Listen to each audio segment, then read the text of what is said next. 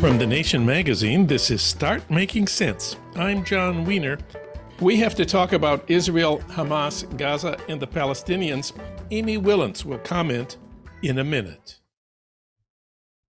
For comment and analysis, we turn to Amy Wilentz. She's the New Yorker's former Jerusalem correspondent and the author of Martyrs Crossing, a novel about the Oslo peace process in Jerusalem in the mid-90s, among other books. She's written for the New York Times, The Atlantic, and The Nation, where she's a longtime contributing editor. She's also a 2020 Guggenheim Fellow, and she teaches in the literary journalism program at UC Irvine. Amy, welcome back. Thank you so much, John. We are taping this conversation on what is Tuesday night in Israel and Gaza. This is before Biden's trip there on Wednesday. As of Tuesday, Israel has killed more than 3,000 people in Gaza, left more than 12,500 wounded, and we are recording this the day that reports in the New York Times say Israel bombed the hospital in Gaza City, killing how many people? More than 500. And what would you like to see happen now after the bombing of the hospital? Well, I think it's time for Israel to stop and think rather than react emotionally. And, that may be hard with someone like Netanyahu at the head of the country. But I think they should cease fire immediately, stop the bombings. I think they should open up passage for humanitarian aid in large quantities, contributing perhaps themselves to that humanitarian aid. I think they should contribute medical aid immediately. They should bring heavy vehicles to the border with Gaza so that the Palestinians can begin cleaning up rubble and getting to victims of the bombings. They should do all the humanitarian things that are correct in an attempt to rescue themselves from the debacle they're now putting forward. And of course, Israel is still reeling from the toll of the Hamas attacks on October 7th. It's now 1,400 dead, at least 3,300 wounded. 289 of the dead were soldiers, the rest civilians. Hamas and Palestinian Islamic Jihad are holding hostage something like 199 soldiers and civilians, including some foreign nationals. You wanted to say something about the hostages? Well, I think it's important to think about the hostages when you look at what Israel is doing in Gaza right now. The families of the hostages aren't very happy that their hostages are being bombed along with the entire Palestinian civilian population of Gaza and the Hamas perpetrators of the crimes. Theoretically, they're all there in Gaza. So, I think that they are an element that Israel usually considers very carefully, like the soldier, I think his name is Gidon Shalit, who was held by Hamas for 5 years. And the Israelis did not bomb even a street in Gaza for him because they cared about his survival. And as you know, Israel has cut off food, water, medicine, and fuel to all of Gaza, more than 2 million people. Hundreds of thousands have been forced from their homes. And now Biden, as we speak, is on his way to Israel. As the New York Times said, the trip, quote, ties Mr. Biden and the United States to the bloodshed in Gaza. Doesn't the trip seem like an endorsement of what Israel is about to do in its invasion of Gaza? Or could it be that Biden will be able to restrain them?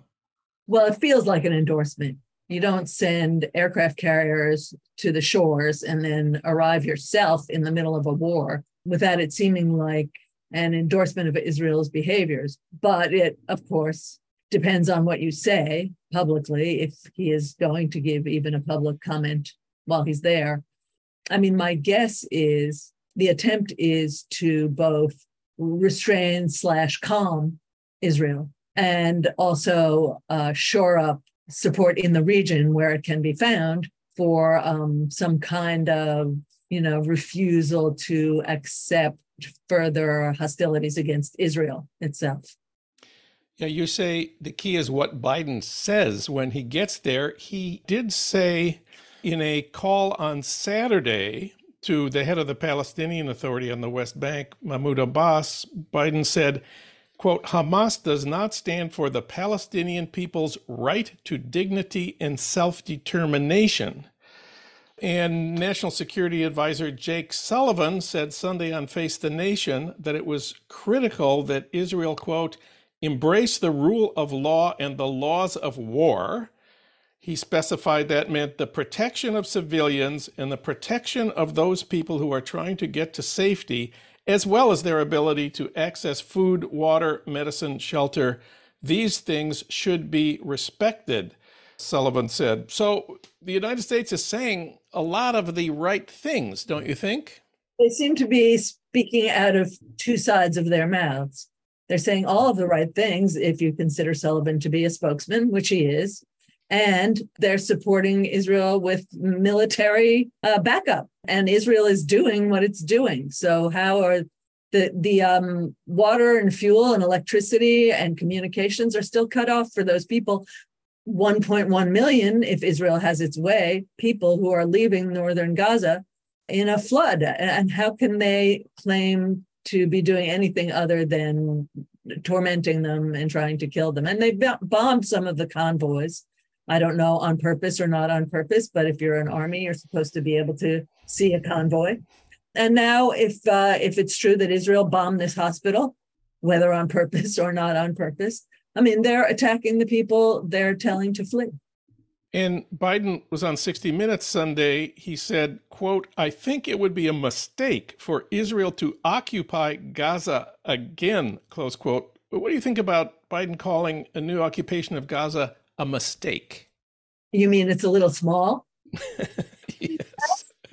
That seems to be what they're doing. When you come in on the ground, it feels like an occupation. You know, one is a bombardment and the other is a possible occupation. I also feel like Gaza is occupied. So a new occupation is a concept. I mean, I understand that means a political occupation with international acknowledgement that that's what you're doing, rather than just putting them in what is often referred to as an open air prison. So, yeah, I think it would be a mistake for Israel. I think it's a mistake for Israel to continue setting up a situation where the perennial enmity continues.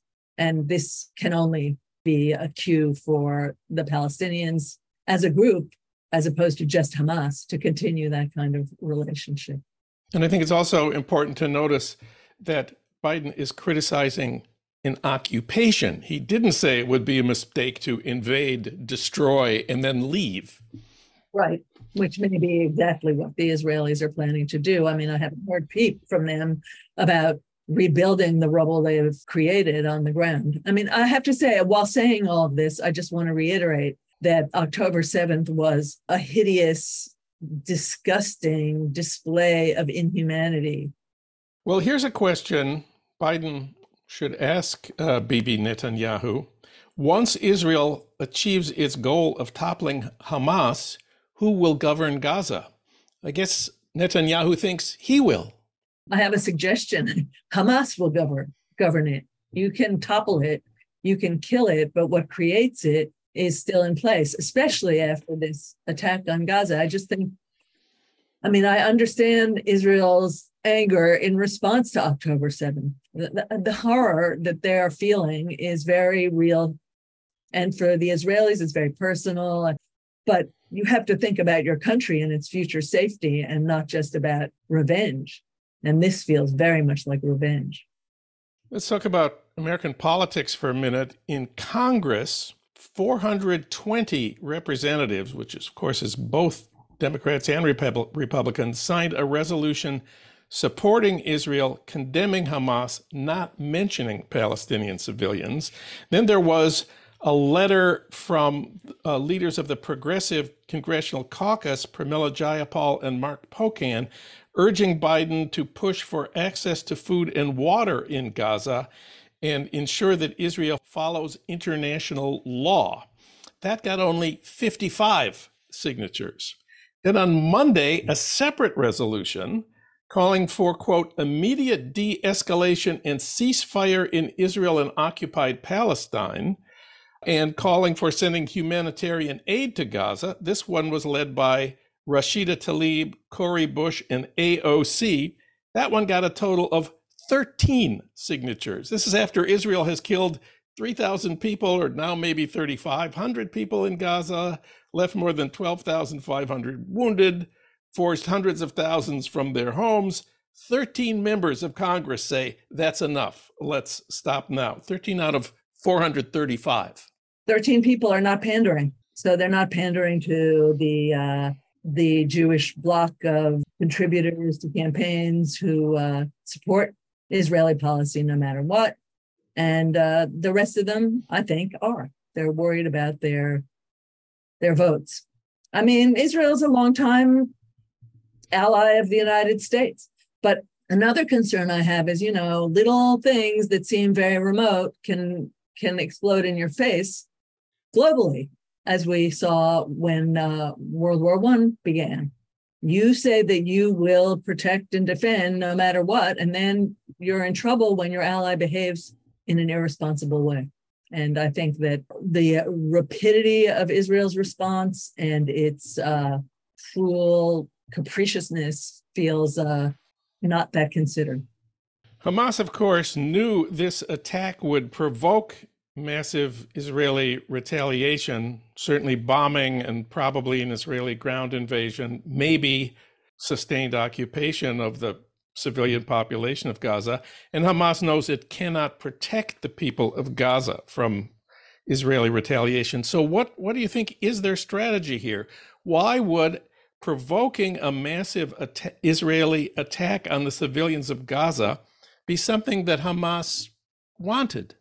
Well, I think they don't care about protecting Palestinians right now.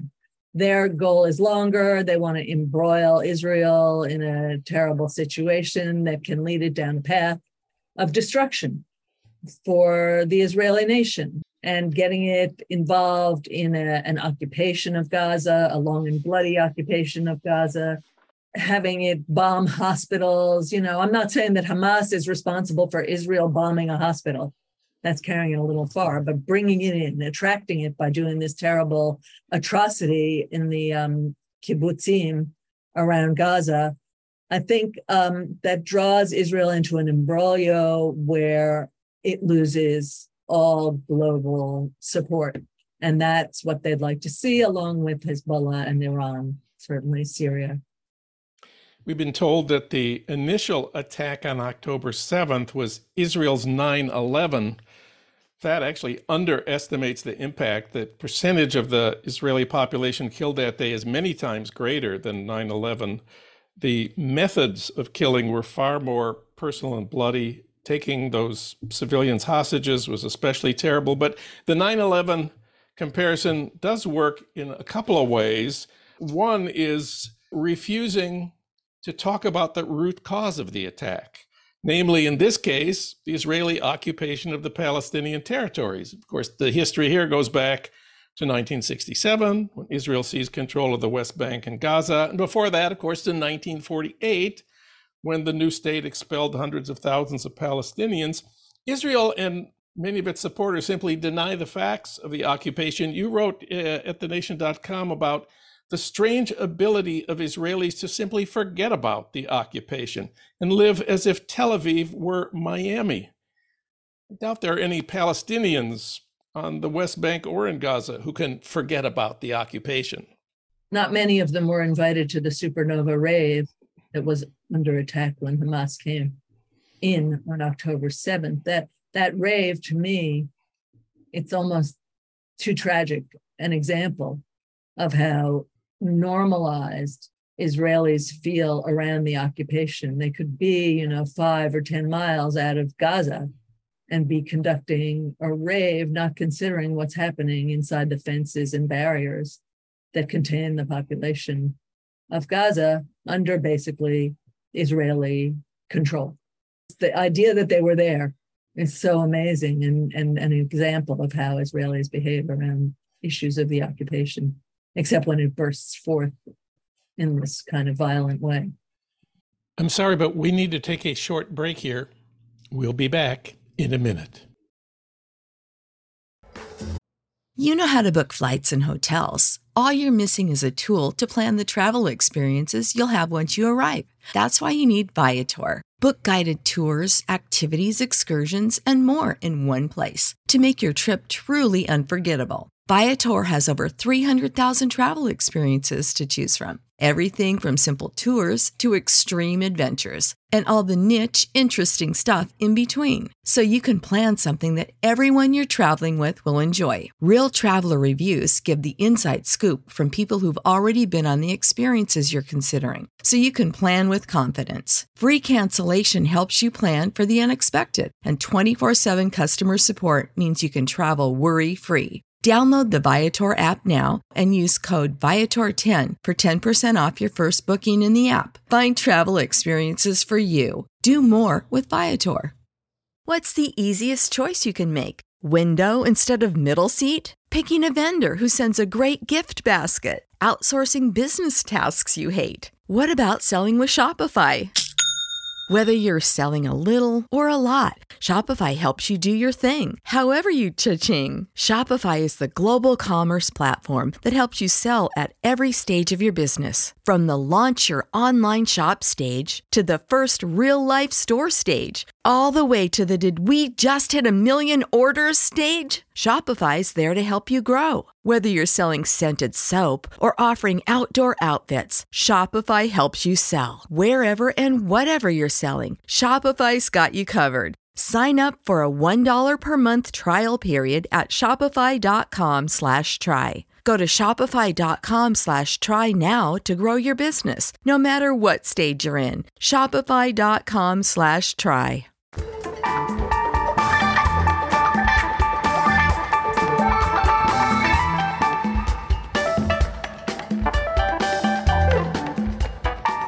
And we're back.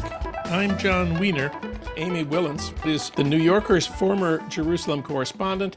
She's written for the New York Times, The Atlantic, and The Nation, where she's a longtime contributing editor. You can read her piece about Israel, Hamas, and Gaza at thenation.com. We've been wondering how much support Hamas has among Palestinians, especially in the Gaza Strip. There's been only one election. In 2006, in Gaza and the West Bank, there was international monitoring of an election to the Palestinian Assembly. Hamas did get a few more votes than Fatah, 44% for Hamas, 41% to Fatah, which I looked this up. Hamas won most of the seats to the new parliament. Fatah, just to remind people, was a secular socialist organization which had led the Palestinian movement for decades under Yasser Arafat. It was cooperating with the United States and Israel and in the Oslo Accords. And Hamas was an Islamic fundamentalist movement that refused to recognize Israel, certainly not the Oslo Accords, and had been carrying out terror attacks against Israel for the previous 5 years. And it was after those elections in 2006. In 2007, Hamas took control of Gaza, expelled Fatah. Neither the Palestinian Authority nor Hamas has ever had an election since. So we really don't know. Neither side wants Palestinians to vote, it seems like. There is a fascinating poll of Gaza conducted in July by an American institute. Let me just recite these findings because there's nothing else like this. They found 62% of the people in Gaza wanted Hamas to maintain a ceasefire with Israel. Half agreed with the following proposal: Hamas should stop calling for Israel's destruction and instead accept a permanent two-state solution based on the 1967 borders. 70% of the people in Gaza supported a proposal that the Palestinian Authority should, quote, send officials and security officers to Gaza to take over the administration there, with Hamas giving up separate armed units. 70% supported that, 47% strongly agreed. And we're told this is not a new view. This proposal has had majority supported Gaza since they first started asking this question in 2014. This poll was conducted by the Washington Institute for Near East Policy, just led by, among other people, Dennis Ross, who's a famous negotiator of Mideast peace going back to the first Bush and then the Clinton administration. So let's assume that this poll is sort of accurate. In July, a majority of the people of Gaza did not want a war and wanted the Palestinian Authority to govern Gaza, not Hamas. How do you think Israel's war has changed that? Israel, of course, wants the Palestinians in Gaza to blame Hamas for provoking these attacks and to withdraw their support for Hamas. So the Palestinians are caught between dying because of the Israeli retaliation for what Hamas did and being disloyal to Palestine by feeling or saying what the Israelis want them to feel or say. So they're stuck. They know that the immediate cause of this bombardment was the Hamas action on October 7th. But they also know that the long picture is about the violence Israel has committed against them, as well as small but horrific strikes against Israel by various militants over the years, this one being the most bloody, most egregious, and most horrendous. So, if I'm a mother in Gaza, I'm not feeling very warm toward the Israelis right now, but I would be extremely unhappy with Hamas for helping legitimize it, if you want to say that. I can't even really answer your question other than to say it's going to certainly make them feel more Palestinian, more alienated from Israel, angrier at Israel. Whether it will make them also feel the same way about Hamas and its and who Hamas is loyal to. Is it loyal to the Palestinian people, or is it loyal to its allies outside of Palestine? I don't know how they'll be analyzing that in the days to come, however many of them are left to analyze. Well, there's no doubt that Israel can, if it wants to, level Gaza City, kill more thousands of people, hunt down Hamas militants. The Israeli idea seems to be that the people of Gaza will learn that every suffering that Hamas inflicts on Israelis will be returned to them tenfold. And the Israelis believe that the Palestinians will, as a result, basically stop resisting the occupation once and for all. This is the Israeli plan right now. We'll do this. We'll be so harsh. We'll be so terrible. They will once and for all agree to stop resisting. What do you think of the idea that Israel's idea of crushing Hamas once and for all will solve this problem? Once and for all has, to me, a ring of genocide to it, especially looking at what's happening right now. You starve them, you take away their fuel and their electricity, and you bring in ground troops with an aerial bombardment. If you look at the photographs coming out of Gaza, putting to the side the human damage that we're seeing, the architectural, infrastructural damage that we're seeing is an irrevocable symbol of what Israeli is planning for the Palestinians. And I say, and one always says, you knock them down, they come back stronger. You can't uproot this kind of thing through violence. It has to be a political solution to it. Of course, one has said this for years to the Israelis, and their intransigence is pretty intense. We saw Yitzhak Rabin, the least likely person to organize a peace with the Palestinians, doing just that and struck down by the Israeli right, the religious right in Israel, as they were working toward this. It's always the right, then the religious on both sides, and then what, people think Hamas is a left organization, but it's not. It's just an anti-colonial, anti-imperial organization. And these two have conspired against peace since I've been working in the Middle East, certainly, and since before. I want to talk about the Israeli politics as well as American politics and the future of Netanyahu. He's clearly responsible for the stunning failures of intelligence and military preparedness. He was already facing the biggest opposition ever seen in the history of Israel over his efforts to undermine the Supreme Court. Will Netanyahu now or soon face the blame for his failures? Here, the 9/11 parallels, are also worrying. George Bush, of course, was reelected after 9/11. Right. The United States is a big country. Not everyone was sitting in Washington and New York when 9/11 happened. Not everyone was fully aware of the Bush administration's failure to address the problem before it knocked down buildings. But people knew what was going on in Israel with Netanyahu. It's not that much bigger than New Jersey, Israel. We can't hide. And he is under indictment. He knows that if he hasn't got executive privilege, he could go to jail. So he's holding on tight to that prime ministerial seat. And instead of doing what any decent person will do, which is resign in the face of what happened on October 7th, or indeed taking responsibility. He hasn't even taken responsibility. He hasn't said, yeah, I'm responsible. He's afraid to say that because the Israelis know it already. So many members of his cabinet have said they're responsible, of his military have said it's my fault, but not Netanyahu. He won't do that because he doesn't function that way. It's as if by responding super violently, he can get out of the responsibility for the violence that was done against his country. And I don't think it will work. I think he will fall. He'll either be prime minister for the rest of the history of Israel, or he'll fall. But of course, the key force in Israeli domestic politics is the settler movement, these people who think God told them that Jews should live in the West Bank. And they're the decisive force in Israeli politics. They hold the balance of power, sort of, don't they? Well, they have been, and I think Netanyahu wants to keep it that way. And he wants to keep the members, the right-wing members and the religious members of his coalition in it. So he is very susceptible to the demands of the settler community. And one of the fears is that Gaza will be swept clean, of Hamas.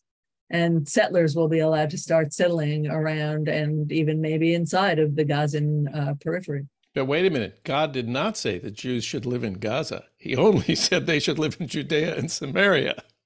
Yeah, true. One last thing. Israel and Mideast peace. Jared Kushner in 2020 said he had brought peace to the Mideast with what he called the Abraham Accords, which normalized diplomatic relations between Israel and some Arab countries, the United Arab Emirates, Bahrain, Sudan, and Morocco. These accords were based on the idea that you could achieve peace between the Arab states and Israel by ignoring the Palestinians. You are, as we often say here, the chief Jared correspondent for this broadcast. How do the Abraham Accords look at this point? Not great. He should have thought about Ishmael when he was making the accords. There are some Arab states, but that doesn't make a lasting or meaningful coalition. I don't know what the members of that accord are saying now. Probably not much. Waiting to see. But I think the destruction of this hospital could prove to be a moment, at any rate, of taking stock of what the Israelis are really doing there. And it puts the question of Palestine at the center of not just Israeli politics, but of regional politics in a way that we would like to think opens the door to a settlement. A settlement and some kind of new thinking in Israel. But I have to say that new thinking in Israel is unlikely to move forward with the Netanyahu at the helm of government. Another topic, Egypt. Egypt has cooperated with Israel for decades in sealing off Gaza and enforcing the blockade ever since Hamas took power in Gaza. Now Egypt has been refusing to open the one way to get out of Gaza into Egypt, the Rafah crossing. They have said they don't want to become a refuge for Gaza residents, and they've said they don't even want Germany welcoming refugees who would exit Gaza via Egypt. Why is that? They don't want those refugees, of course. They believe there will be lots of seepage if they open it up and have Germans taking the refugees away. You can't take away 500,000 to 1.1 million people. And I think they also feel the solution to the Palestinian problem is not to move them to Egypt or Europe. And the Jordanians can speak to them about that. And the Lebanese also. They were moved out. They were pushed out in the catastrophe, the Nakba. And it's ongoing. It's just they become permanent refugees. No, Israel has to face up to what it is, what it has created, and what it has to live with, and decide how it's going to live with those people. And I think it's always morally unacceptable to commit a genocide. And for Israel, I think it has a double immorality. Amy Wilentz. You can read her piece about Israel, Hamas, and Gaza at thenation.com. Amy, thanks for talking with us today. You're welcome, John. A postscript. After we recorded this interview, Israel presented evidence that the center of the explosion in the hospital compound in Gaza City did not have a bomb crater, which Israel says demonstrates that the explosion was caused by an errant rocket fired by Palestinian Islamic Jihad rather than by an Israeli airstrike. The U.S. has backed Israel's position, but independent investigations are ongoing.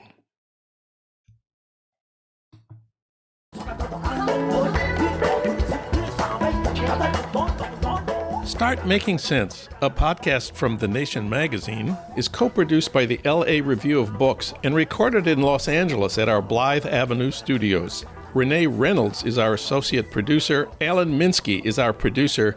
Ludwig Hurtado is our executive producer. D.D. Guttenplan is editor of The Nation.